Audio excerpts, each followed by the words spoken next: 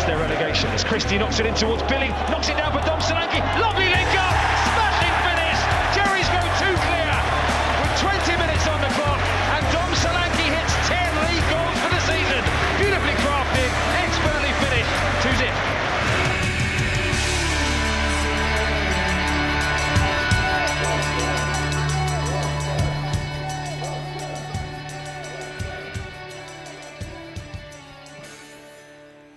Hello and welcome to episode 137 of Back of the Net, the AFC Bournemouth podcast. At the weekend, Bournemouth brushed aside Huddersfield Town 3-0 at Dean Court on Saturday to maintain the gap at the top of the Championship in a performance which exuded confidence, flair and also a discipline.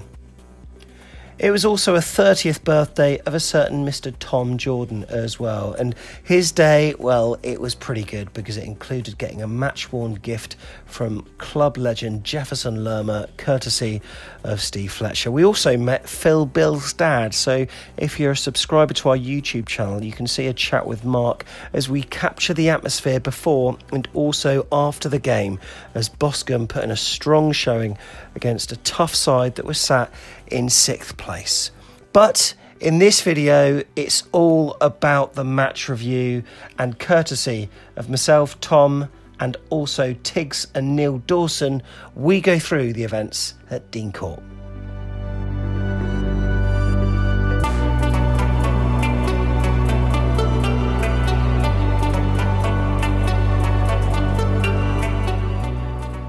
Hello, good evening. We are live this Monday night and I hope you had a good weekend. I'm pretty sure you did. And with no football going on tonight, I think this is as good a time as any to go through this weekend's match where Boscombe comprehensively took apart Huddersfield 3-0 at Dean Court. Plus, it also gives us a chance to examine the Cherries' success so far this season.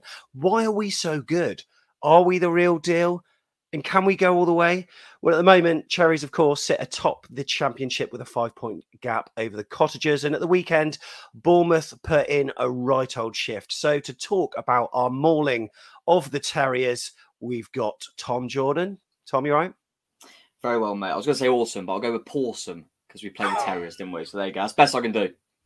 We got Neil Dawson here as well. Yeah, Huddersfield are going to have to learn to take the rough with the smooth. And also we've got Tiggs as well. Hey, mate, I had to lead the game early. People thought I was in the doghouse, but they were barking up the wrong tree. Neil's already nicked me a rough joke, so that's what I had left.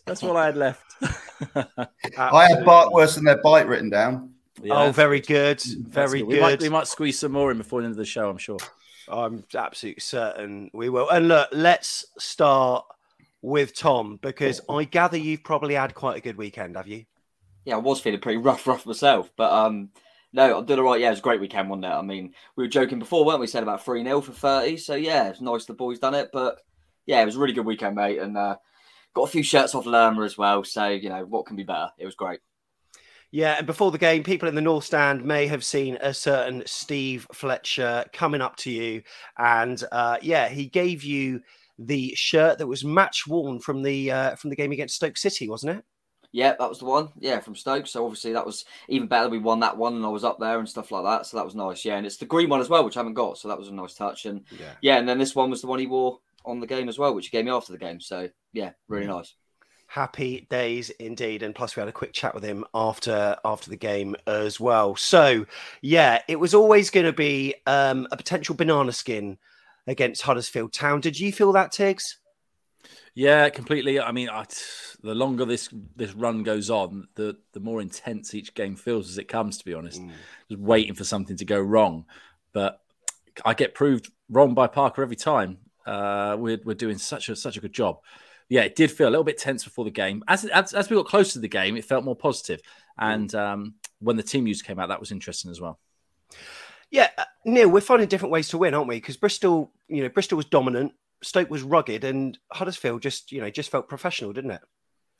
Yeah, it was, and I think you could see that in the reaction of the crowd in the second half. It just became this like slick machine-like performance where we had, so I think did we have 76% of the possession for the first 25 minutes, didn't we? So, and I think I saw a really excellent tactical analysis of it. I think it was by Jacob Tanswell, that guy who writes really well about how we pushed right up the pitch to create a 5-5-0. So Cahill and Kelly were playing much higher than they did before. And Huddersfield were literally strangled. So it was like watching a well-oiled machine. It reminded me of when we used to go to Man City.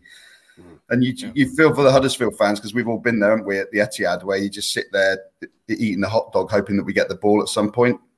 It felt like that. Yeah, it did. Very much so. And look, Scott Parker's class of 2021 has equalled a long-standing club record as Dominic Solanke's first half a double, as we're going to go on to talk about. That provided the springboard for our 3-0 win over the Terriers. Victory cemented by Lloyd Kelly's goal in the second half, extended to 14 games, that unbeaten start of the season, a feat achieved back in 1961 when the club were in the third tier. So Tiggs, that's a hell of a statement, isn't it? Incredible stat. And because we're at the top of the league, we all focus on that. But when you step back and you take the whole picture in, it's crazy to be undefeated and hardly letting any goals either. We're looking well on course to beat some pretty lengthy records that have been around for a long time. So, yeah, incredible. And, I suppose, Tom, it was the Phil Billing derby, wasn't it? And we managed to chat to his old man before the game and just have a word with him. You had a word with him as well. Some of it's on the vlog, some of it was privately between you and him. What did he say? Because we were all wanting Philip to get involved with his head a bit more. Yeah, it was funny, wasn't it? Because obviously that we'll come on to. We were saying, why can't we all kind of joking around with him and saying, why can't he edit when he's that size? And he said that he's always had that. With Phil saying, he should be better in the air and things like that. And then he obviously going into the game, he ends up getting an assist with it, which was quite funny. He did have a few that just kind of, he seems to get his head on them, but they just go everywhere sometimes. But he was a nice bloke, wasn't he? Nice to chat to, and said that obviously they still got a nice kind of affiliation with people at Huddersfield and stuff like that, which is nice for him. But I think it was important for him as well. He's kind of known as a bit of a luxury player there, isn't he? I know a lot of their fans said that, and we have done in the past as well. So it's nice to see him he just kind of oozed class throughout the game, I thought, without being exceptional. He gets around the pitch more than I think people realise as well. And I thought he had a good game again. So yeah, it was nice to chat to him, and it would have been a perfect game for the pair of them as well. And Neil Dawson, we were unbeaten and we were unchanged as well with that lineup. So what do you think when you saw that? Yeah, I kind of expected it. We're in a groove. I guess everyone was wondering, would Kilkenny get another game? He did, and I think that was well deserved. So I think Scott Parker's kind of shown that once we didn't have this last year. We used to change the team an awful lot, and then Jonathan Woodgate kept the team towards the end, and we did really well. And I think Scott Parker's shown that if you get in and you play well, you'll stay in. And I think he's a big believer in letting teams develop with the players that are in them. So I wasn't really surprised, and I think we got the performance that warranted that. We did. And, Tom, we started well. And, there have been a number of games in the first half of the season so far where we thought, we haven't started so good, been very sluggish. But I've got to say, we've upped that tempo relatively recently. And it's, it's good to see, because when it does, provide the springboard, it seems the players start to exude confidence. And, cracking start to the game, wasn't it? Yeah, it was, and like you say, it was from minute one. Really, we felt like we were in control, and I know a few people said it, and it felt like we were suffocating them. They couldn't really get near us. I felt confident from the first minute, and like you say, and with that team now unchanged, you can see that there's a few patterns developing, and we're getting stronger from every game, which is frightening for the rest of the championship. But and if we can do that as well, because we've probably the only thing we've said this season that we've maybe started a bit slow sometimes, and like you say, we really didn't this time, and. Like you say, it looked like from minute one, we really were on the front foot, and it felt like a matter of time. But it does always feel like that with us because we know the quality we've got. But we just want to start a little bit quicker, and we definitely did that. Yeah, we certainly did. And it was nice to see the players all sporting David Brooks T-shirts when we were warming up. Obviously, they did the same at other matches recently as well. And then, of course, he got the round of applause on 7 minutes, which we'll come on to. We'll talk about that. But it was a confident start, and we kept possession well. I thought we were moving the ball quickly, and also we were pressing high when we didn't have the ball. But before that, Brooks' chant, Tiggs, was a rare moment from Gary Cahill, which is like, oh my God, he slipped and They had a decent chance. Yeah, I mean, I don't know. We were just trying to pull Huddersfield into a false sense of security, get them to push us now. I mean, it was it was funny actually because there's not been many moments this season where the whole stadium held its breath and everyone went, and you could hear like a pin drop, and then boy did he run back. I mean, I know he had Kelly behind him to do the job, but it just shows his determination as well. There was he knew exactly what he'd done, and it might be the only slip we see from him all season. I mean, Neil, when you look at this screenshot, I mean, the striker surely is, he's in prime position to go and slot that, surely. How has Kelly got any right to actually shepherd him out? Because I think he shepherded it away and it ended up going for a throw-in or something. But fair play for Kelly, for covering. And it just shows they've sort of got that, that understanding, haven't they? Yeah, and I think if you're going to play a high line, you've got to have Kelly in there. We played it at times with Ake in there. You've got to have a centre back like that because Kelly is a monster over 40 yards. So you really got to go some to beat him, and that enables Cahill, who no disrespect to him, he wasn't a monster over 40 yards at the peak of his career, and he isn't now. He's a different sort of player. That enables him to play with confidence. When you were talking about Cahill doing a rare thing, I thought it was that shot from 30 yards. Yeah. I thought Sam's got it wrong. That was later in the game. Yeah, but, no. I'm certain we'll go on to that. And look, I mean, he's been in the forefront of most of our heads for the last sort of week and a bit, Tom. But we were all chanting his name. Sorry about the main voice that you can hear on this. That's me. But you know what? So nice to see Tom, everyone in all parts of the grounds, including the Huddersfield fans, completely getting behind the lad. Yeah, definitely. I mean, we've fortunate enough been to the last two games, haven't we? And it's been really good away from home as well. So kind of almost forgot it's going to be the first home game because we've had a couple, haven't we, since? But yeah, really nice touch. And obviously we'll come on to it. It felt like as soon as it ended was when we got the penalty, actually. So which was quite nice. But yeah, the Huddersfield again. I think there was was it Luton as well? There's been a few teams, haven't there, that have really got the element of training tops and things like that, which is lovely. And yeah, obviously it sounds like he's kind of starting that process now with chemo and things like that. So yeah, that would have been really nice for him to know that everyone's behind him, and another good performance for him because yeah, I mean he's a class player, he's a young lad, but I'm sure he'll know that everyone's behind him now. So that was lovely to see in the stadium and brings everyone close together, doesn't it? Yeah, exactly. And as you can see there were loads of messages that were being shown on the scoreboard as well. And also every so often the perimeter banners were being changed to say, we're with you, Brooksy. So yeah, really nice to see there and superb touch. But yeah, Neil, it was the end of that move where Lloyd Kelly floated a long pass forward and Dom Solanke chested it. He was running away from goal. Stupid challenge, eh? It was. It reminded me of Adam Smith's one against Sheffield Wednesday in our championship season, cool. Where we all love Smudger, but that where the whole crowd go, "Why did you? He was running away from goal. Why did you do it?" And I think their defender will be. I mean, their manager was annoyed about it, and rightly so. And he'll be kicking himself. But yeah, no, clear penalty, and then Dominic Solanke with his sort of very relaxed.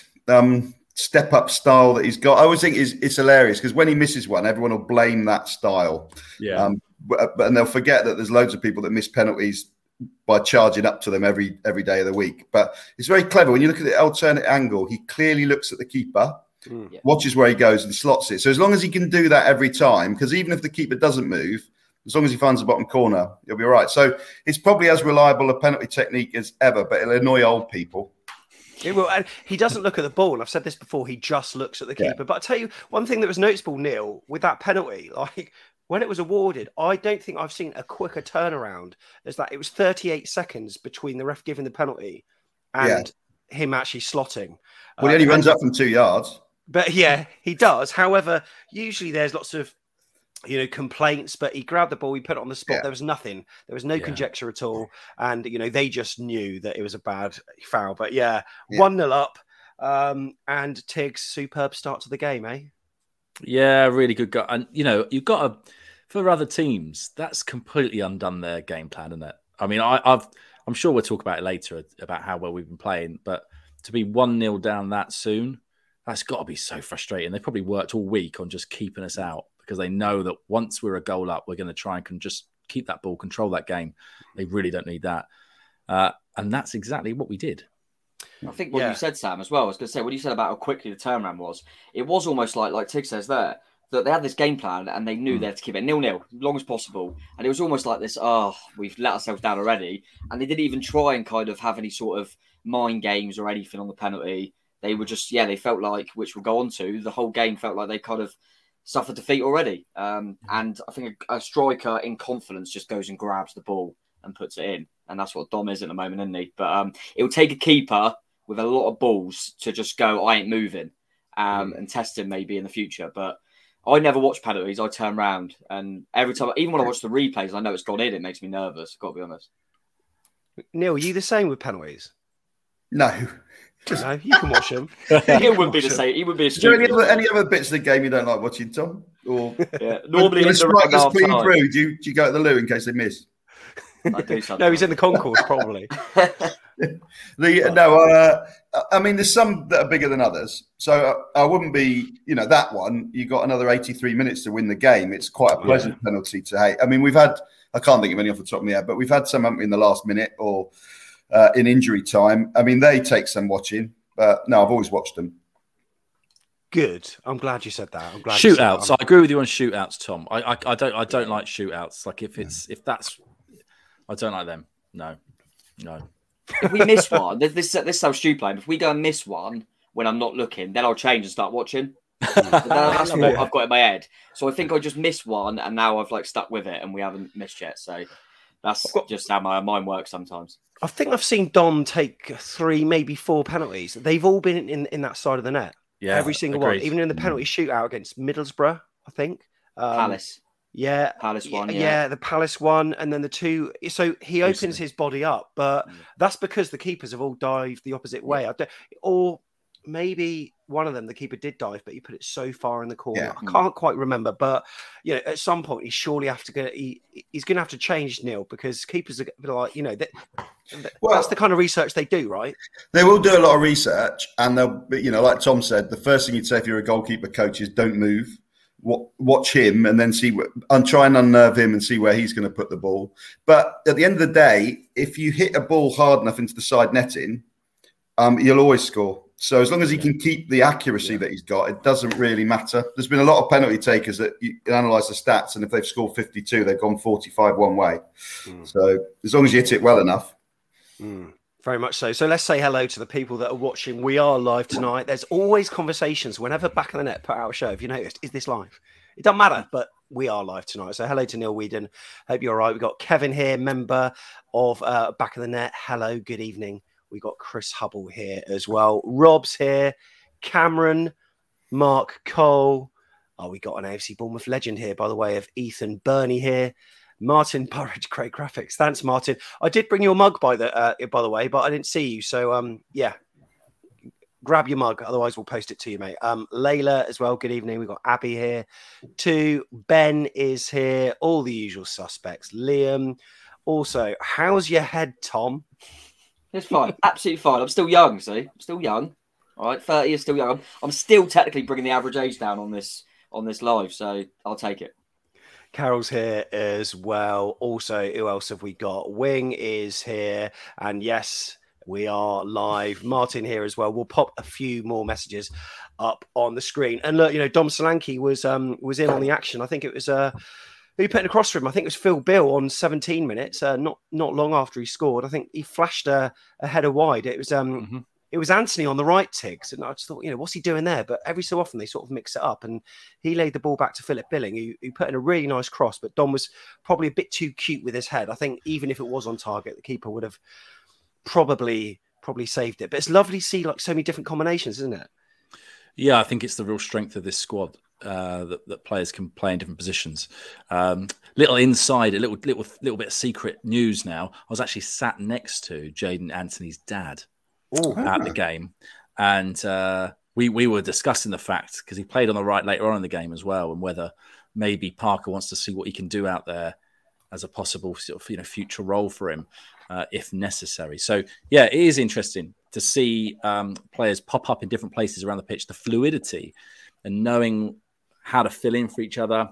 It's just coming together so beautifully. We talked about it really early on, that just down that left-hand side and how good those two were, Zamora and Anthony. Now we're seeing it down the right-hand side, and now we're seeing it all the way across. So, yeah, really exciting. When we move forward as a unit, which is great to see. More and more opportunities, more and more chances. I love it. Love it. And then, Ryan Christie, I mean, Tom, what a bloody steal. What a steal. Yeah, what a player. I mean, what a player. I mean, I was quite excited when we got him, but I mean, I didn't think he'd kind of come in this quickly and take to it this quickly in a few different roles as well. I quite like him inside, but he's been great from that angle. It's a nice little combinations all game long, really. And I noticed that I think Scott Parker mentioned it after the game, saying about you said about some of the crosses into the box, and I think he was probably been a bit wary about a few of them games where we drew kind of 0-0 at Peterborough and played at Hull. That we've maybe where teams try and make it difficult for us, we're maybe just a little bit too passive sometimes. So it's good to show that we can go in behind as well. And kind of, you saw that with Kelly's ball for the penalty. And like you say, with that headed chance from Solanke, that was Billing putting a rare ball into the box. So kind of show that we can mix it up a little bit as well. And we're not just going to keep the ball behind them all the time. So that was great. And Christie, I mean, off the ball as well. I mean, the bloke doesn't stop, does he? And I thought it was evident later on in the game that he took off Solanke, Christie and Lerma, kind of showing they're the three, wrap them up when the game's won. And I think everyone absolutely loves Christie right now, don't they? He's absolute steal. I mean, I don't know who's the best sign of the season, Cahill or Christie, to be honest. Superb knockdown from Phil Bill, but I think the finish, Neil, was a bit underrated, really, because it came at Dom pretty quick, which he had to sort of control with his tummy almost, and he just killed the ball and then half volleyed it into the. It was a really good goal and a proper striker's goal. Yeah. First of all, though, I can't believe everyone's with someone's dad. So, Tiggs, you've been with Jaden Anthony's dad. Tom was with Mark Billing's dad. Yeah. I might just see if I could hook up with Jordan Zamora's nan, have some Werther's Old Originals at the next, maybe a cup of Bovril with Adam Smith's granddad or something. It's feeling a bit left out. No, I thought it's a sort of goal that you score when you've just scored. So, I mean, Dom Solanke, I think, is quite a confidence player. And you see it a lot with strikers. If they've scored one or they scored two, they start hitting things really cleanly. And his adrenaline would have been buzzing. He chested it down and he smashed it, pretty much through the keeper. But it was a strike of a man who just scored, I thought. Yeah. He absolutely scuffs that last season, doesn't he? Yeah, he does. He air kicks it or he hits it straight at the keeper, and it's like Neil said. He seems to be a player that scores in kind of as little runs and stuff, but he just looks. I never get my head around strikers are like that, aren't they? It's just such a confidence thing. Mm-hmm. Like you said, he took it. So I never had any doubt that he'd score that. Whereas last season, I never would have thought he'd put it in. It's amazing. It would have gone straight to the keeper's hand, wouldn't it? Somehow, that was last season. Yeah. So what we on 14 games played this season in the league, and he's scored 10 goals? Is it? Yeah, not bad. How many goals then? Is that 30 goals at this rate? It is, yeah. I'll take that. We would take that. He'll take that as well. Yeah, he would take it. Where do you think he is on the value scale, Neil, compared to when we bought him? What was it, 20 million we paid for him? What are we getting for him now? Say, for instance, if an offer came in January. I think you've got so many factors to take in. That's a really tough question because you've got so many factors to take into consideration. You've got the fact that the transfer market has dipped a lot since COVID, that clubs just don't have the money that they have. But you would say on a normal track record, a championship striker who's young, who's got one England cap, who if he carries on at the rate that he's getting, you'd at least get the money you paid for him. Yeah. Possibly more. How much did Adam Armstrong go to Southampton for? He was around that, wasn't he? Recently. And he was obviously a striker that was scoring goals in the Championship. Yeah. I feel like they're a similar age. Maybe Armstrong might even be a little bit older. I'm not sure. But and like you say, that's a goal scorer in the Championship. So it is a lot of factors, but I probably agree. You'd at least get your money back now, and it wasn't long ago, everyone was saying that was the worst signing ever. So, and he's still young. Forget that. And he's such an odd player. With the greatest respect, to him, he is. It's such because he does so many different things. So it's very difficult to kind of pigeonhole him and say he's that sort of striker or that sort of striker. Whereas I think a lot of players who come up from the Championship, it's very clear what type of striker they are. I don't even know where he would fit into another team because he's become so integral to the way that we play. He's become so important to us. Would he have that role somewhere else in a Premier League club? I don't know if he would. I mean, we kind of built around him over the last 18 months, I feel, anyway. Yeah, I think, and that was a problem that Parker had with Mitrovic, wasn't it? Was that he likes a very mobile front man who gets around and puts an awful lot of work in, and Mitrovic is not that. But Mitrovic is an excellent player in his own right, and I think that's where they fell out, because he wanted someone that was running channels and pressing, and Mitrovic isn't going to do that. So, that's exactly right. Different styles for different managers. Mitrovic is doing really well under a different manager. Better than Solanke, arguably, on goal stats. But it's, superb. Yeah, it is superb. But, Tom, 2 goals from Dom Solanke, 2-0 up at half-time. We've been there before, and that was Blackpool. Did you get that same feeling this time or not? I forgot it was Solanke brace, wasn't it, in that first half? So I think now you definitely at home as well, you do try and keep that in your head. But I think when you've got Scott Parker in charge, I'm very confident that I can imagine him in the dressing room going, come on, been here before. I remember thinking it similarly, kind of with Zamora, for example. First game of the season, he looked like he wasn't ready at left back, and then they've probably said, right, learn from that. And I feel like they've learned from it already. I mean, might come back and bite me if we end up coming back at some point. But I don't think I did. I think you talk about it, but I felt like we were very in control of the game. You always want that third goal, of course, but I didn't feel like. Goals change games. If they come out and score a screamer straight away, you get a bit edgy. But no, I feel like everyone knows their roles, and we were very comfortable in the game. And yeah, I wasn't expecting them to come back. Probably thinking we could even get a couple more. But yeah, I was just confident as long as the team come out again, which, yeah, like I said, I was confident that we would be all right. It is always in the back of your head. But luckily, we managed to squash that with the Kelly goal. Yeah, that's right. We'll come on to that. A few more sort of moments during the first half, including Gary Cahill's shot from distance. And blimey, yeah, that was a hell of a distance. So Huddersfield, chances few and far between, really. I think Gav Kilkenny conceded a free kick, and then their free kick from outside the edge of the box was fired over the bar. But Neil, talk to me about that Ryan Christie moment on the right flank, where he just did that little, pirouette stroke, whatever he did to pass it through to Jay Lerma, and then he put in Dom Solanke. I mean, what a moment that was. I think they featured that on Twitter and social media this weekend, but wow, that was good. Yeah, I mean, I don't think you can underestimate how hard a thing that is to pull off from a ball that comes from so high and so fast. And also, fair play to him for the bravery, because it could have been, that's one of those moments where you fall over, the ball comes off your standing leg. There's a number of things that could happen. So fair play to him, because it was sublime. It really was sublime.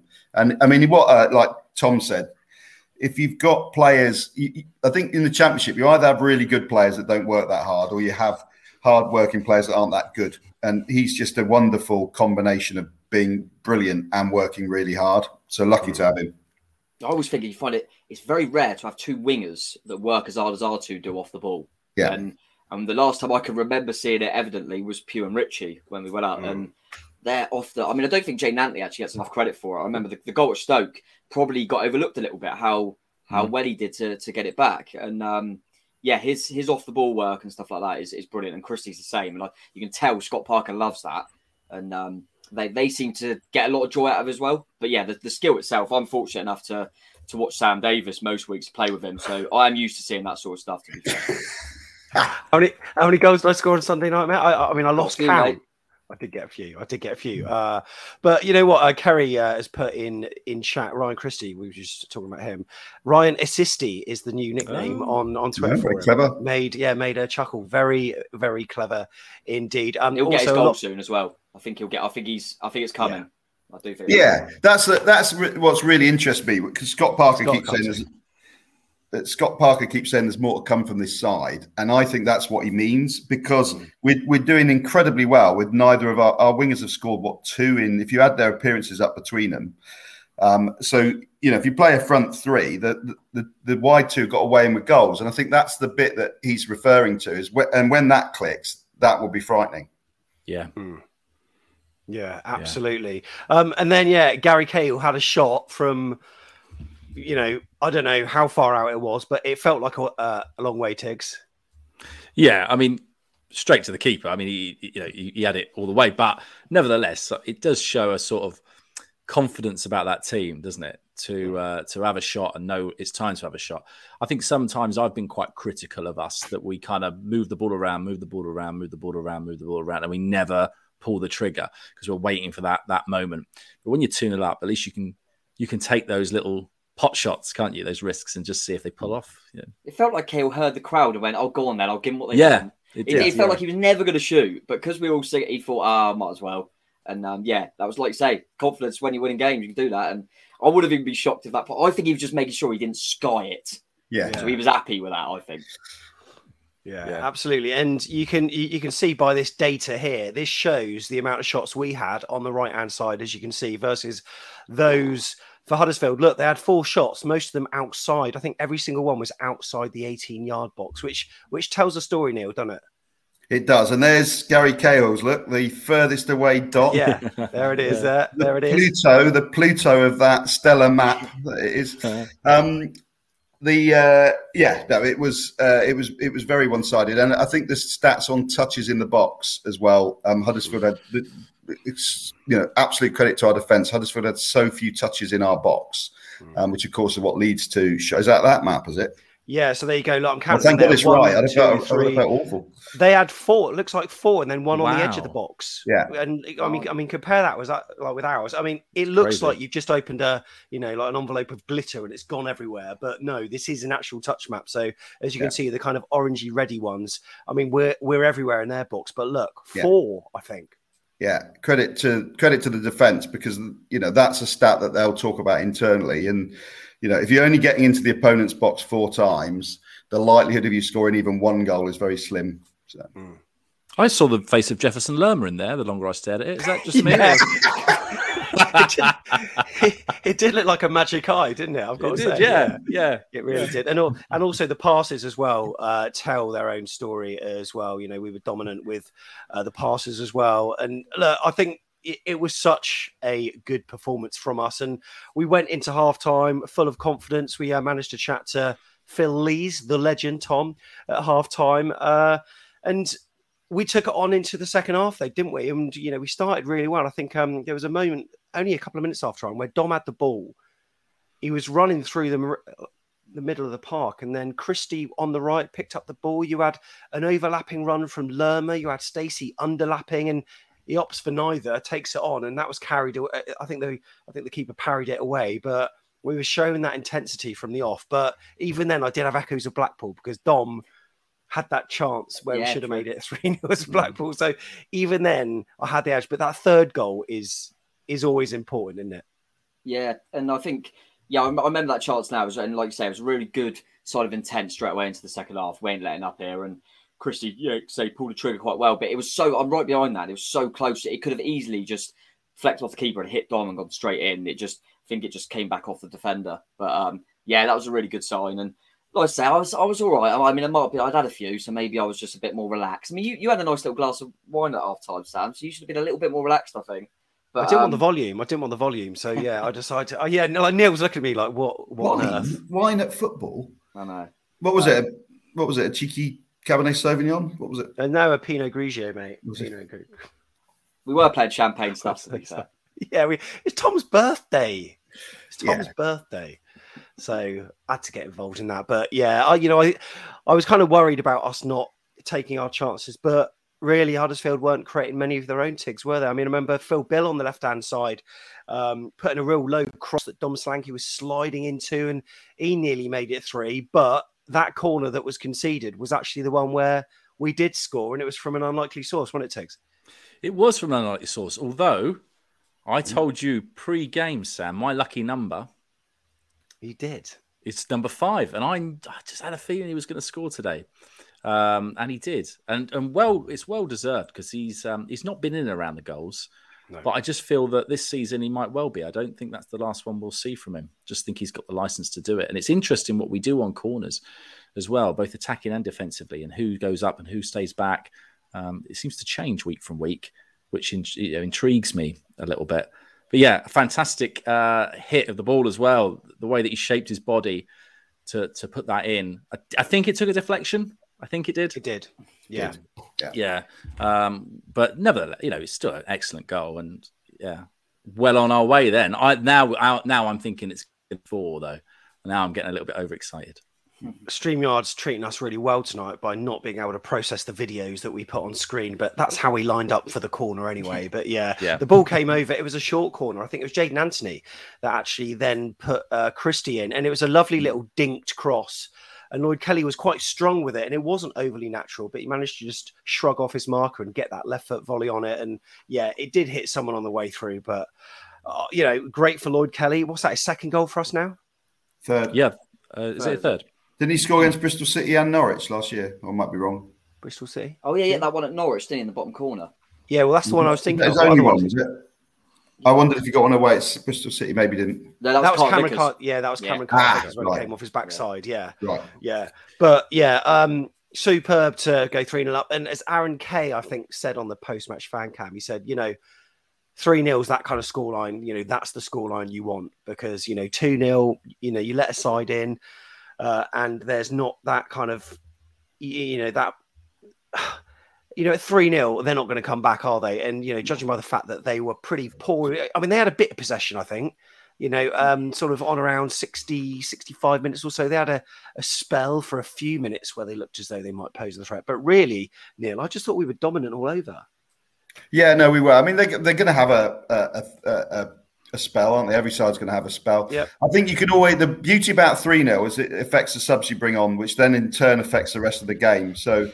when you're 3-0 up, you bring attackers on to give your attackers a bit of a rest and allow the defending to happen from the front. And that means you can often have a bit of exciting play because you've got fresh forwards on. So obviously Jamal Lowe came on. Can't remember who else came on now. There was Morgan Rogers, yeah. So you're bringing those level of strikers on, Whereas if you're 2-0, you end up with Pearson and then you get Mepham if it goes to 2-1.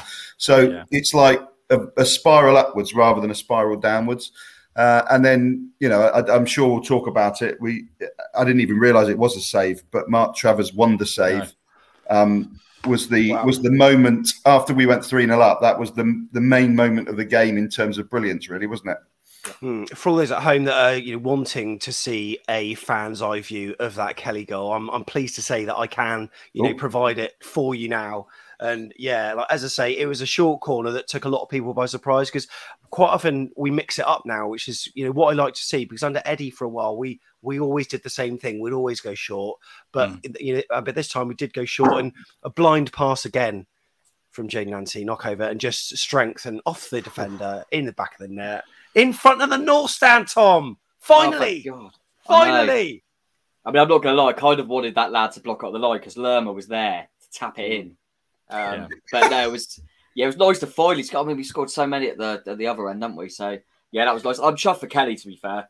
I think I was going to mention it earlier with the first goal. We haven't said that. How many times has he put that lofted ball through for Solanke? I mean, he won the penalty this time. There was another goal recently that was through that as well. And I think sometimes he maybe don't get the credit because of how good Gary Cahill is. But like you said at the start of the game, that one he covered.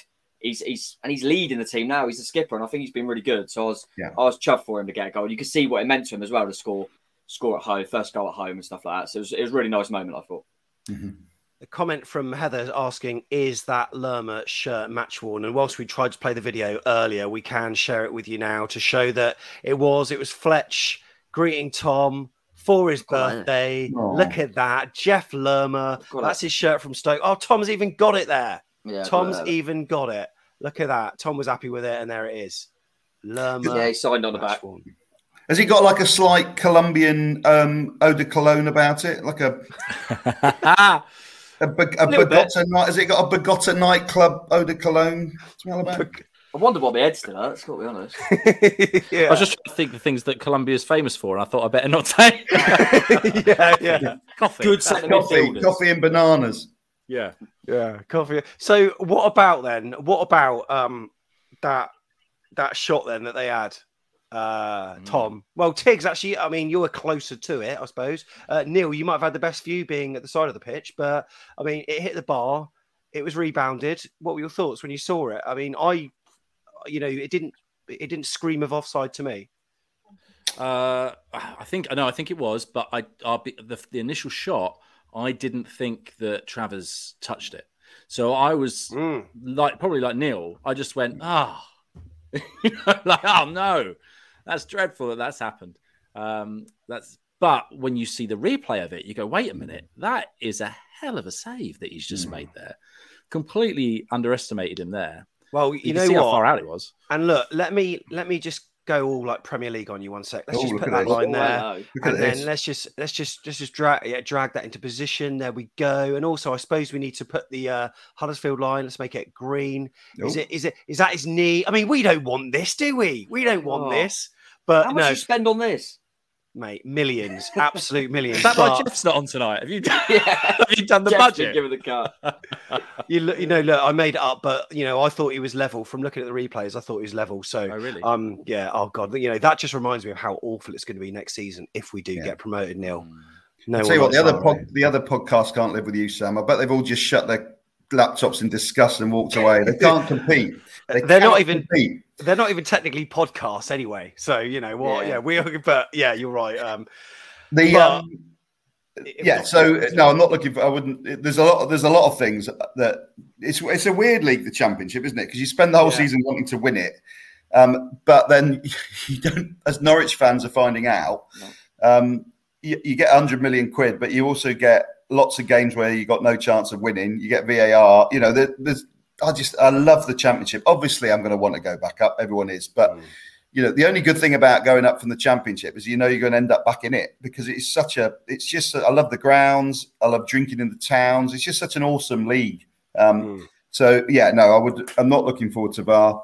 And same as Tiggs, I didn't see Travers touch that at all until the replay. So very reminiscent of, I'm sounding like a right nerd with my memory tonight, but Artur Boruk's save against Nathaniel Klein at Liverpool. Oh yeah. It's almost identical to that, where it was only when you saw the replay and you saw his little Polish fingernail that just deflected the ball by about 2 millimeters onto that. It was exactly like that. Brilliant. Absolutely brilliant. Yeah, it was. It could have been 4. It could have been 4, Tom, when Morgan Rogers was putting in. The ball was on the right hand side, and it was Junior Stanislas. I mean, it was in a sort of melee, and Junior Stanislas sort of came away with the ball, did a quick 1-2 with Lowe, and then lovely outside the right foot pass curled into the path of Rogers, who was in a position of the pitch that I would call the Dan Juma, in that kind of side where he'll either run to the byline, but he didn't. He came in on his right, and but for Hogg on the line, he would have scored his first goal. But then it came back at Junior Stanislas pretty quickly, and it just it ballooned off wide into the stands. But we were still creating chances, which was good to see. Yeah, and like Neil alluded to earlier there, that's 3 of the subs that you just said that were all combining there for that move. That started with Lowe, went to Stanislas, went over to Rogers, ended up at Stanislas, and that's what you get when you're 3-0 up, because you can bring them on and they want to show you something. And for Rogers look, I've quite a lot. I don't know whether it's because of the type of games he's come into. When he's come on, I thought there's a player there, but when he did get his start, I think it was at Peterborough, wasn't it? It didn't quite happen for him. But it was a shame because it was actually, like you said, the lad done really well on the line because he'd done all he needed to do. And then, at the time I thought, Stanislas missed that. But looking back, it did come to him quite quickly, to be fair. And quite good to mention that. It's quite good to see Junior get some minutes as well under his belt. I mean, I feel for Marcondes a bit, but nice to see Junior come on. And it's interesting, isn't it? I think virtually every time, he hasn't used him a lot, but when Parker's used Stanislas, it's centrally. He seems to want him, a bit more to be an option centrally, which is interesting because we've probably got enough depth out wide. He's maybe looking at him as an option if Billing were to be out or something like that. But yeah, it was nice to see him get on. But I don't know if what everyone else thinks about the Marcondes. Since he's been on the bench, he's never come on. No, and that's we're 3-0 up. I'm very surprised he didn't get 10 minutes. He was superb against West Brom, wasn't he? And then he had one average away game. I can't remember which one it was. I think it might have been Forest, and he got took off. He wasn't working very hard. I think you've got to work hard to play for Scott Parker. And Marcondes, Brentford fans said that sometimes he does, sometimes he doesn't. So I don't know whether that kind of sealed it for him. But no, I'd love to see more of him as well because he did some amazing stuff in the friendlies, Milton Keynes Dons and West Brom. So no, I do feel sorry for him. When you look at that West Brom game, and Marcondes, he played all right, quite well. Then you had Zamora on the pitch, you had Anthony on the pitch, you had Kilkenny on the pitch. You expect Marcondes to get more minutes. You didn't expect those 3 to get more minutes. It's crazy, really. Yeah. And it's exactly as you say, I think, Neil. The other 3 players have worked really, really hard. They work their socks off every game, and maybe he hasn't shown that. Yeah, I definitely think it's that. It's the off-the-ball stuff, because I thought at the start of the season that I wonder how Billing's going to get on, because can he do that off-the-ball stuff? What he's done is he's proven he can. Yeah. And Marcondes probably doesn't give us enough of that. So maybe he's thinking, I want to see if Junior can do it, in that role when I can afford to. I just thought a 3-0 at home that he might get 10 minutes just to show what he can do. But we'll see. It's just seems so long since I've been seeing him. I think we should pick out a few star men of that game, but also maybe the season as a whole. And I think, Tiggs, we can't not mention Gary Cahill. I mean, how good has he been? I mean, lots of people on Twitter were kind of wondering, like he's too old for it. He's not good enough, but he is good enough. Well, it's the partnership that he's made with Kelly. It's just perfect, and it's given Travers confidence as well. And it's allowed, the two fullbacks to bomb on. So, yeah, I just think he's been immense, and he's such a cool head.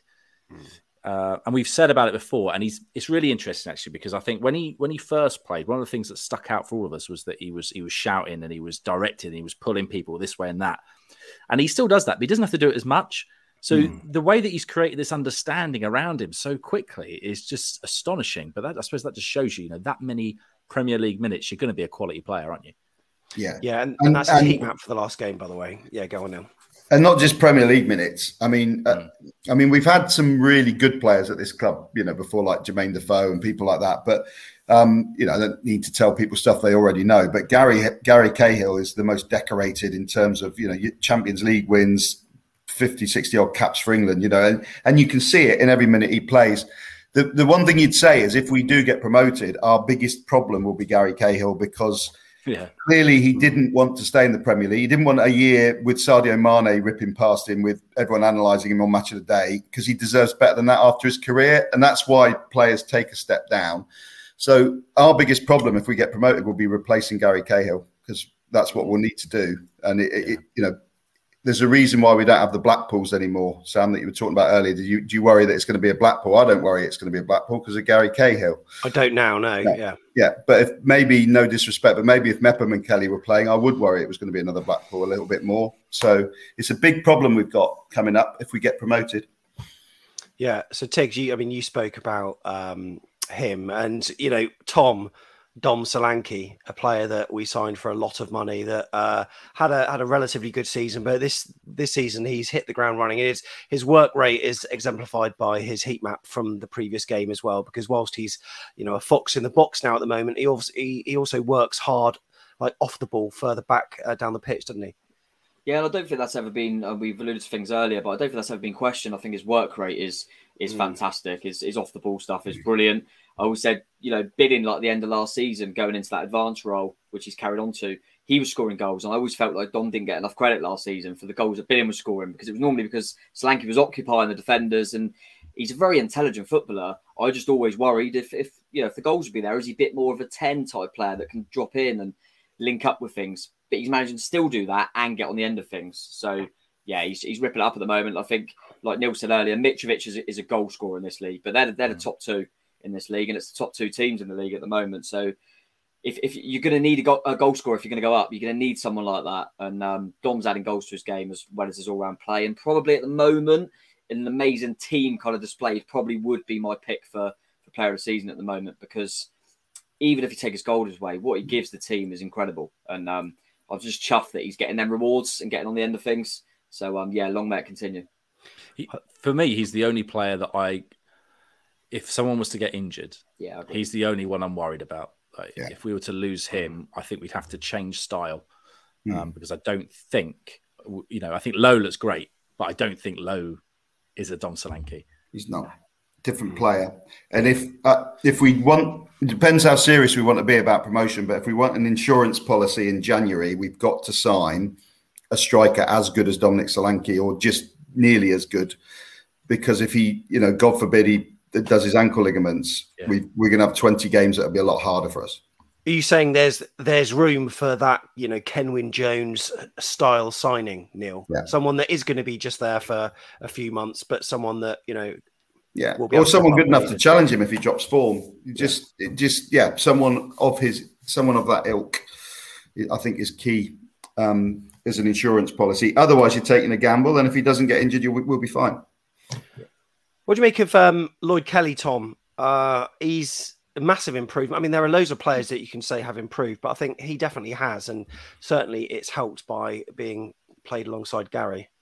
It has. I mean, he started the season well as well, to be fair to him, even when he was alongside Mepham. I think I've mentioned it to yourself, I think, when we were chatting last night. It was, I don't think he gets enough credit for how well Zamura's played, because I think Zamura's almost given that licence, because Lloyd Kelly has naturally played left back a few times. Not naturally, he's better at centre half, but you know what I'm saying.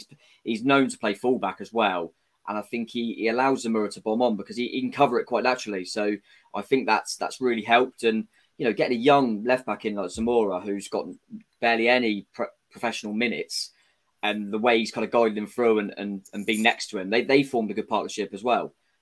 So yeah, and I think sometimes he looks a bit casual, doesn't he? He gives the odd ball away, but I think, like I said earlier, he plays some really good long balls as well. And him and Kale have been exceptional. I mean, our defensive record is ridiculous at the moment, and we don't look like conceding. It's really good, and they seem like they're all of them as a collective.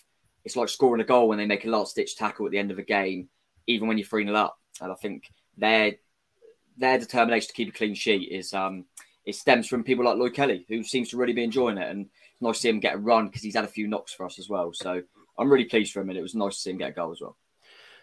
We've waxed lyrical a lot about that left-hand side this season, so we won't this time. We'll talk about the right-hand side. I thought Jack Stacey had a really good game, and there's a stat, Tom, isn't there? I saw a stat earlier. We've never conceded a goal since he's been on the pitch this season or something. Like, I couldn't believe that. Was it never conceded a goal? Never lost a game? I can't remember what it was. It was never conceded a goal. It was never conceded. It was that one. That's right. Yeah. And we've never lost a game, Tom, because we haven't lost a game. Oh yeah. Did he play? Hang on. Did he play at Norwich? He played right back at Norwich. Oh no, it's Brennan Camp. Yeah, he is literally. Yeah. It was. I mean, two unbelievable stats.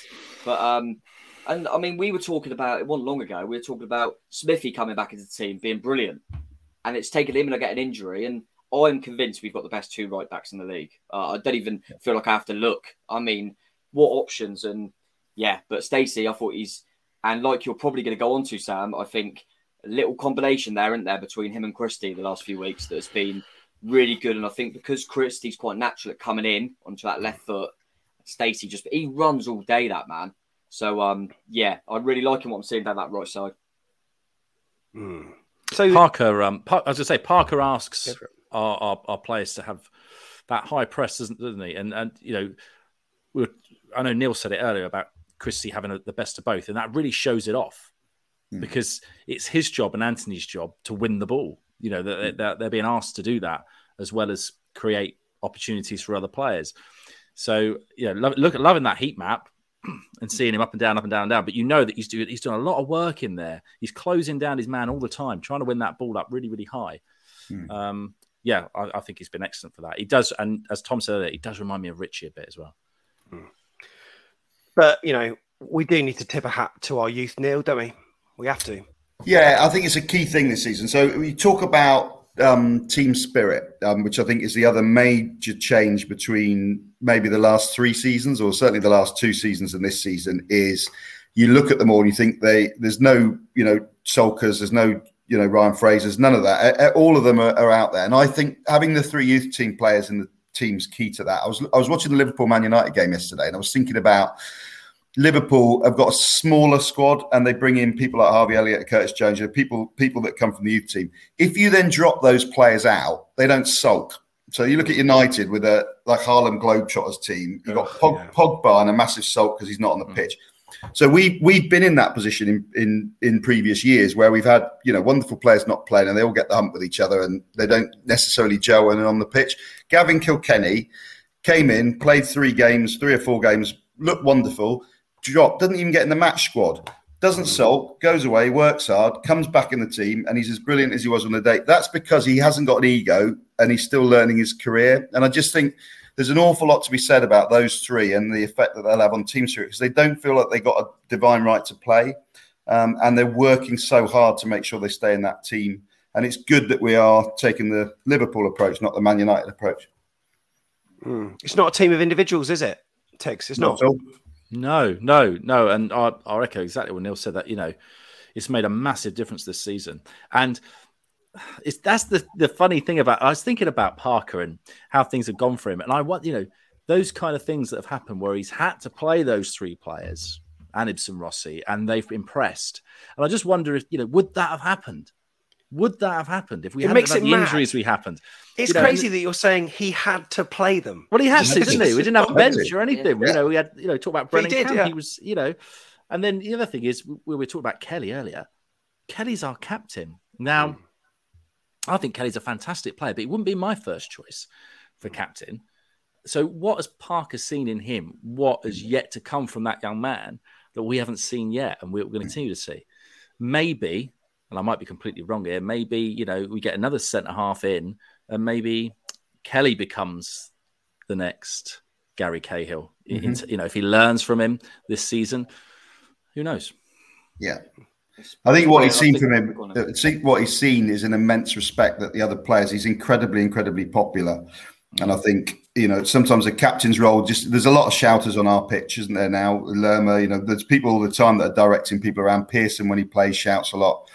So I think what Kelly offers is that link between management and team where everyone's got respect for him. I was literally going to say the same thing, because I thought it was quite evident. I think I mentioned it earlier when he scored. Just one of their moments when he scored and everyone kind of went over, and I thought there's something in that. You know what I mean? There's a level of respect there, and one of them players, and he clearly leads by example. I think, like Neil said, you get kind of two types of captains, and he's that sort of one. And yeah, it's the blend as well in this youth, and then you add in Gary Cahill, Jefferson Lerma, Dom Solanke, that spine. They're playing with them sort of players. It's only going to make him better. And we forgot all about people like Ibsen Rossi who come in and never let us down. And yeah, like you say, if say Leif Davis had signed a few weeks earlier and started the season well, would we have ever seen Zamora? It's sometimes you have to go through that to find things out about your squad. But I think if we end up achieving our goals this season, we'll look back to the start of the season where we're playing Leif Davis right midfield, Ibsen Rossi, and we didn't lose, and we were still, and now we're reaping the rewards. But that's why I keep saying we're only going to get better, and look out Championship, because I think there's more to come. So are we the real deal then? Why are we so different, Neil? Why are we so how much of this is down to Parker? Well, I think the main difference is team spirit. So the squad, you can argue either way, is the squad weaker or stronger than last season. We lost the best two players that we had last season in Begovic and Danjuma. They were the outstanding players, and they went. But Gary Cahill's, a fair swap in. I know he doesn't play in their position, but in terms of quality, and then we've just uncovered some wonderful talent that we didn't know that we had. But the main difference to me is the Championship was a hard-working league, and we didn't work hard last year, and we still got in the playoffs while tossing it off half the time we were on the pitch. That's how good a squad we were. We beat, I think, Norwich and Watford took 1 point off us because we turned up for those sort of games. We just didn't fancy Sheffield Wednesday away or Derby away, because we weren't prepared to work hard. And so the main difference for me this year is that we're working hard, and that has to come from the management. There's absolutely, that's what drives the standards and the effort in any football team, is what managers are prepared to accept or not accept, and the message they get across. So absolutely, it has to be Scott Parker. He has really impressed me, and he's contributed to Cherries being in this position. Now, look at those two teams at the top, Tom. If they keep carrying on, us and them like we do, that's going to be a hell of a fixture start December, isn't it? I'm nervous about it already. Yeah, well, there's still lots of twists and turns before then, as we know, the Championship. But yeah, I think if you look at the squads, that top three actually, at the moment, it would take a very brave person to back against any two of them three. Because obviously, sides like Coventry and Luton, are probably performing above expectations. But we know what the Championship's like, and we've just got to keep bouncing away. But that's going to be a great game. I can't wait for that. No surprise at all that got moved to the televised one, with it being, with the Scott Parker factor as well. I'm really looking forward to that game. But got some tough ones coming up as well. Reading will be a difficult game. But I think what's impressed me the most, as we said the other week, that we keep coming out after games and saying, I thought they'd be better. And I think it's got to a stage now where I think, well, hang on a minute, and maybe we are that good, because Huddersfield were in the playoffs and Stoke were up there, and I'm thinking they can't all be that bad. I just think we're we're just performing brilliantly. And like I say, a lot of the off the ball stuff, like Neil said, that's what I think's so much better this season. I think I saw something. I can't remember what vote it was last season for a player of the season. And Danjuma, Begovic, Carter Vickers, and Steve Cook were the top 4. Well, I know Steve Cook's technically still there, but none of them are playing. And that's what happens. I think Danjuma was our best player last season, but we're better without him. And it might sound weird, but I think everyone knows what I mean by that. Yeah. And that's what's working at the moment. And Scott Parker deserves massive credit for that. Absolutely. Go on. And before that, we got West Brom Fulham. So we'll talk about our game that's the weekend, against Fulham. But this weekend is West Brom Fulham, which will be intriguing because I think Fulham will go there and beat them. And I think that will set up Fulham are a better footballing side than West Brom. I mean, they feel really bad because we've got a Notts Forest fan just commented, haven't we? But Fulham did all right at Forest at the weekend. It's probably the easiest way I could put it. So I think they could take West Brom apart. And then that sets it up for a very exciting run into that game in December. Yeah, I'd love to see if we can suffocate Fulham like we have other teams, because I agree with what Neil said. I've seen them and I think they're quite explosive sometimes, and don't surprise you when they score kind of 3 or 4 and things like that. I think that'd be really interesting. Can we stop that Mitrovic threat? Harry Wilson, we know, is great in the Championship. So yeah, that is a good one. But like I said, I'll probably fancy him to beat West Brom actually. Yeah. January is going to be an interesting time for us because obviously it's the transfer window's open and we might get recruits, we might have bids coming in, but also the African Nations Cup, Tom, and Zamora will be out of action for Bournemouth with Zimbabwe. But what about Fulham? Have they got any stars? I think Fulham, Seri, is it in the centre of midfield? Yeah. He's Ivory Coast, so I'm not sure what he does these days if he plays for him much, because Ivory Coast are decent. So I don't know if he gets in around the squad, because he's a bit more experienced. I think West Brom have got a centre-half. They lose. Can't remember his name. I think he's Nigeria. There's probably more teams than you realise lose a few. I think that lad that played centre-half for Huddersfield, Sarr, I think he goes as well. Yeah. The big one. Yeah. So there is a few, but we'll miss Samura. But like we just said about the start of the season, that'll give someone else an opportunity. Whether that be Adam Smith at left-back, Robbie Brady, Leif Davis if he's still here. Loads of options. I probably think it'll be Brady and Davis will go back personally, but yeah, it'll give someone else an opportunity. So as much as Zamura's been brilliant, I'm happy because the squad is so strong. And we were worrying at the start of the season. And like I mentioned earlier, we were going away on a Tuesday night thinking, we haven't even got a winger. We're going to have to play Leif Davis out there and we go and win 2-0 and we don't think about it again. So yeah, I'm more than confident of whoever comes in. I'm looking forward to seeing Brady actually. Forgot about him. Yeah, I know. We haven't even talked about him yet. Yeah. So for Fulham, is Surrey not available? Well, Surrey's definitely Ivorian. Is that what they're Ivory Coast? I think it's Ivorian. Isn't it? So I think it just depends if he gets in the squad. Yeah. But yeah, so they would probably lose him, who's quite a key part to their midfield. So that'd be interesting. I think it's a J. I might be wrong for West Brom, the centre half. Yeah. I'm pretty sure he's in the Nigeria squad. So there will be a few. But yeah, it'll be interesting how we cope with that because we've got quite a lot of options that can fit in there. It's really interesting in terms of the depth of our squad as well, because our squad's no bigger than it was last season. But boy, does it feel like it is to me. I mean, because we've got the flexibility, like Tom just said, of the players. You can play different players in different positions. And I think last season, you could definitely argue we had a Premier League squad, that got relegated. But they could only fit in certain holes, couldn't they? Yeah. Whereas now we can do so many different things with the players that we've got. And I think that's a big factor because I know we've said about it a few times now, but if you're Gavin Kilkenny and he's been playing fantastically, he knows he's got 2 players who can play in his position. Yeah. That's before Lewis Cook comes back. If you and you've got that on every position in the pitch. Yeah. You've got 2 players who can play in that position waiting for a chance, and they are quality players and they've played well when they've played. So really that's what for me makes us better than we have been before. And Robbie Brady's as good as Ryan Christie. Yeah, on his day. Really good player. On his day, because he has exactly the same balance. I mean, you don't get to play for Sean Dyche for all those years unless you're not a fancy Dan. You're not a fancy Dan, are you? So he has exactly the same balance of work rate and incredible skill and a great left foot. So, there's not a lot of difference there, which allows Christie to move in. If ever Billing or Lerma drop form or Lerma to drop back, it's exactly like you say, Tiggs. It's pretty daunting for the other teams in the league. Yeah, even when like Mepham played right back. Now I know he played it completely different about that, and he did, but he was great, wasn't he? Yeah. I mean, it was a different type of right back. He was just just a right back, but it's so interesting. So many options, so many ways we could go going forward.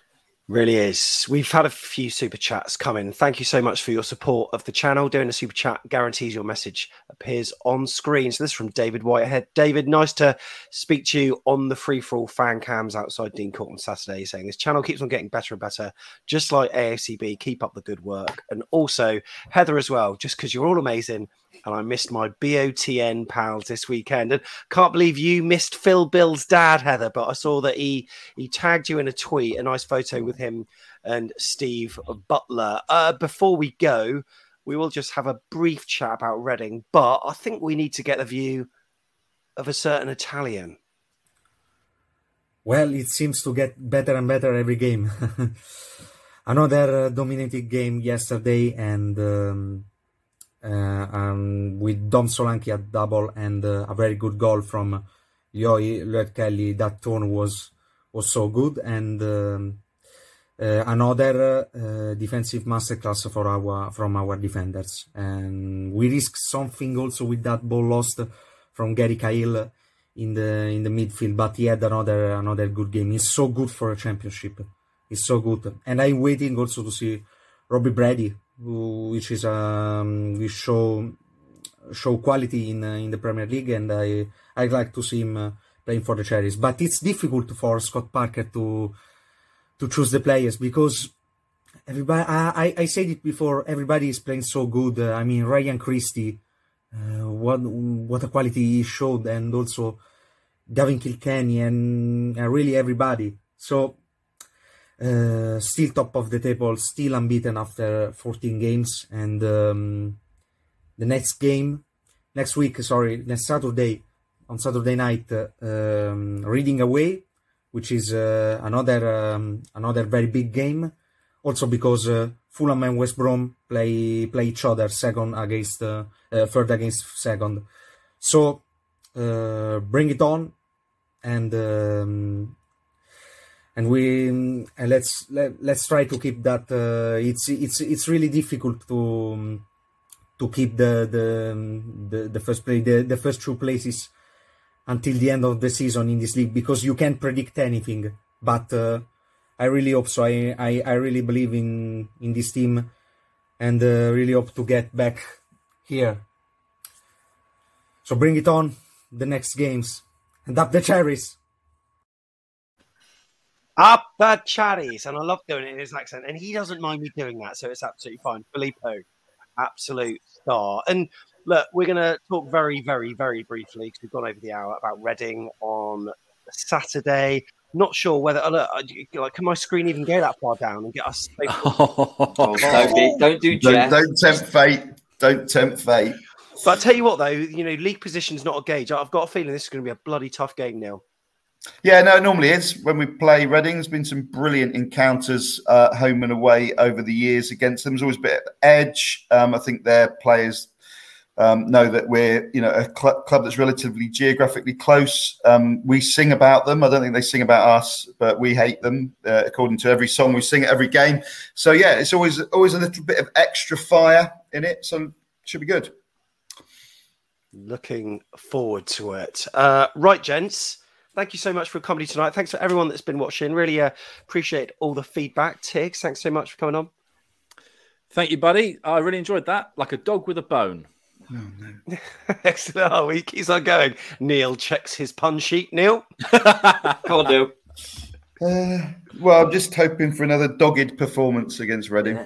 Yeah. Love it. And Tom, thanks very much. I mean, after beating the Terriers, these puns have been terrifyingly bad. Is that all right? Ooh. Not bad, was it? I was quite happy with that. Off the top of my head.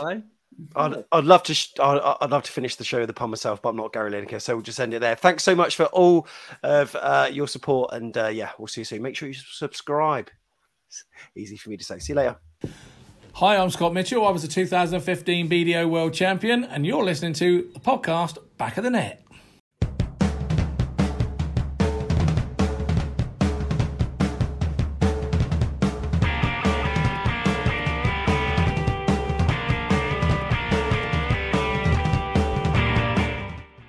Thank you very much for tuning in. Remember, you can also watch this exclusively first on the YouTube channel, youtube.com/AFCB podcast. Until the next one, up the cherries. Okay, now it's a chance for Ryan Christie. Right corner of the penalty area for the Cherries here. Onto his left foot. Spilled by the goalkeeper and turned in by Dom-inated. Ryan Christie's shot couldn't be held by the Welshman Adam Davis. And Dom-inated poaches the goal. His 8th league goal of the season. And the Cherries have at last lit up the Bet365 Stadium by taking the lead on 51 minutes.